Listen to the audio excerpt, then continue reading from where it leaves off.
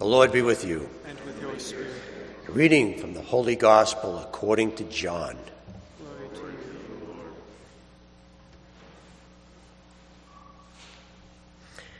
A man named John was sent from God. He came for testimony, to testify to the light, so that all might believe through him. He was not the light, but he came to testify to the light. And this is the testimony of John. When the Jews from Jerusalem sent priests and Levites to him to ask him, "Who are you?" he admitted and did not deny it, but admitted, "I am not the Christ." So they asked him, "What are you then? Are you Elijah?" He said to him, "I am not." "Are you a prophet?" He answered, "No." They said to him, "Who are you, so that we can give an answer to those who sent us? What do you have to say for yourself?" He said, "I am the voice of one crying out in the desert, 'Make straight the way of the Lord,' as Isaiah the prophet said." Some Pharisees were also sent, and they asked him, "Why then do you baptize if you are not the Christ, or Elijah, or the prophet?" John answered them, "I baptize you with water, but there is one among you whom you do not recognize, the one who is coming after me, whose sandal strap I am not worthy to untie."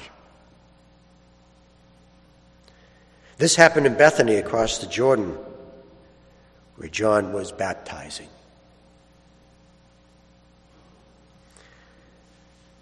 The Gospel of the Lord. Praise to you, Lord Jesus Christ. The first letter that Paul ever wrote was to the Thessalonians. And the reason why he wrote to the Thessalonians is because they needed some of his advice. Why did they need his advice? Well, to answer this question, we need to know a little bit about the city Thessalonica. So Thessalonica was actually the capital of Greece, Mesopotamia. So it was a really important city in the Roman Empire. But not only that, the Roman Empire had built a highway that ran right through Thessalonica. Now, if you go west on this highway that they built, eventually would run into Rome. So somehow Rome and Thessalonica were connected. If you go to Corinth, which is way off the beaten path, the people in Corinth, they don't care about Rome at all because they're not in their optics. But see, the Thessalonians, because Rome was in their line of vision, the Thessalonians said that, we ought to show our appreciation to the emperor in Rome. And so the way they did that is they had festivals during the year. And then during these festivals, they had free food, they had fun entertainment, they had athletic competition. I mean, who doesn't like sports and free food? So everybody in the city, everyone went out to these festivals. All except, of course, the Christians. The Christians didn't want to participate in pagan rituals. So the inhabitants there, the Thessalonians of the city, noticed this. And they says, "What, are we not good enough for you?" So Christians became an outcast. And Christians suffered because of this. Like economically, they were embarrassed, they were humiliated. Now when Paul saw that they were suffering, it was the occasion for his first letter. He says, "I got to write to them." And he gave them some advice. Now the advice that he gives them is a little odd, just to warn you. And this is the advice he gives them. Stay low, work hard, and be humble. Now that seemed strange to me until I started to think about it a little bit. And let's say, for instance, you go to work. Now, who are the people that you see at work? Well, some people you go to work and you see that they work really hard. They work diligently, but they're never happy. And then you have other workers that they don't do anything at all day, and they're always happy. And then you have some people in the job site that work really hard.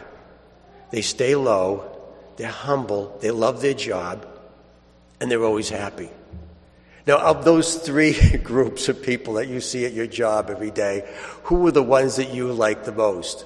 Well, I know the group that I like the most are the ones that are humble, work hard, and they're always happy.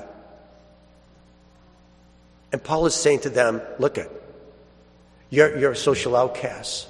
You're humiliated. Use that. Use that as an advantage. Now, why is that such an advantage? Because that's the life of Christ. Christ was a humble, hardworking servant that served us.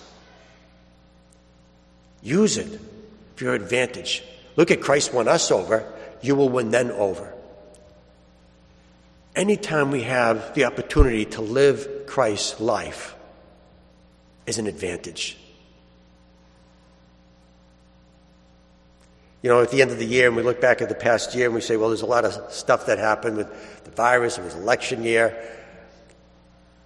The year before that, there was a lot of weather difficulties. Maybe in the next year will be economy, maybe a war, who knows?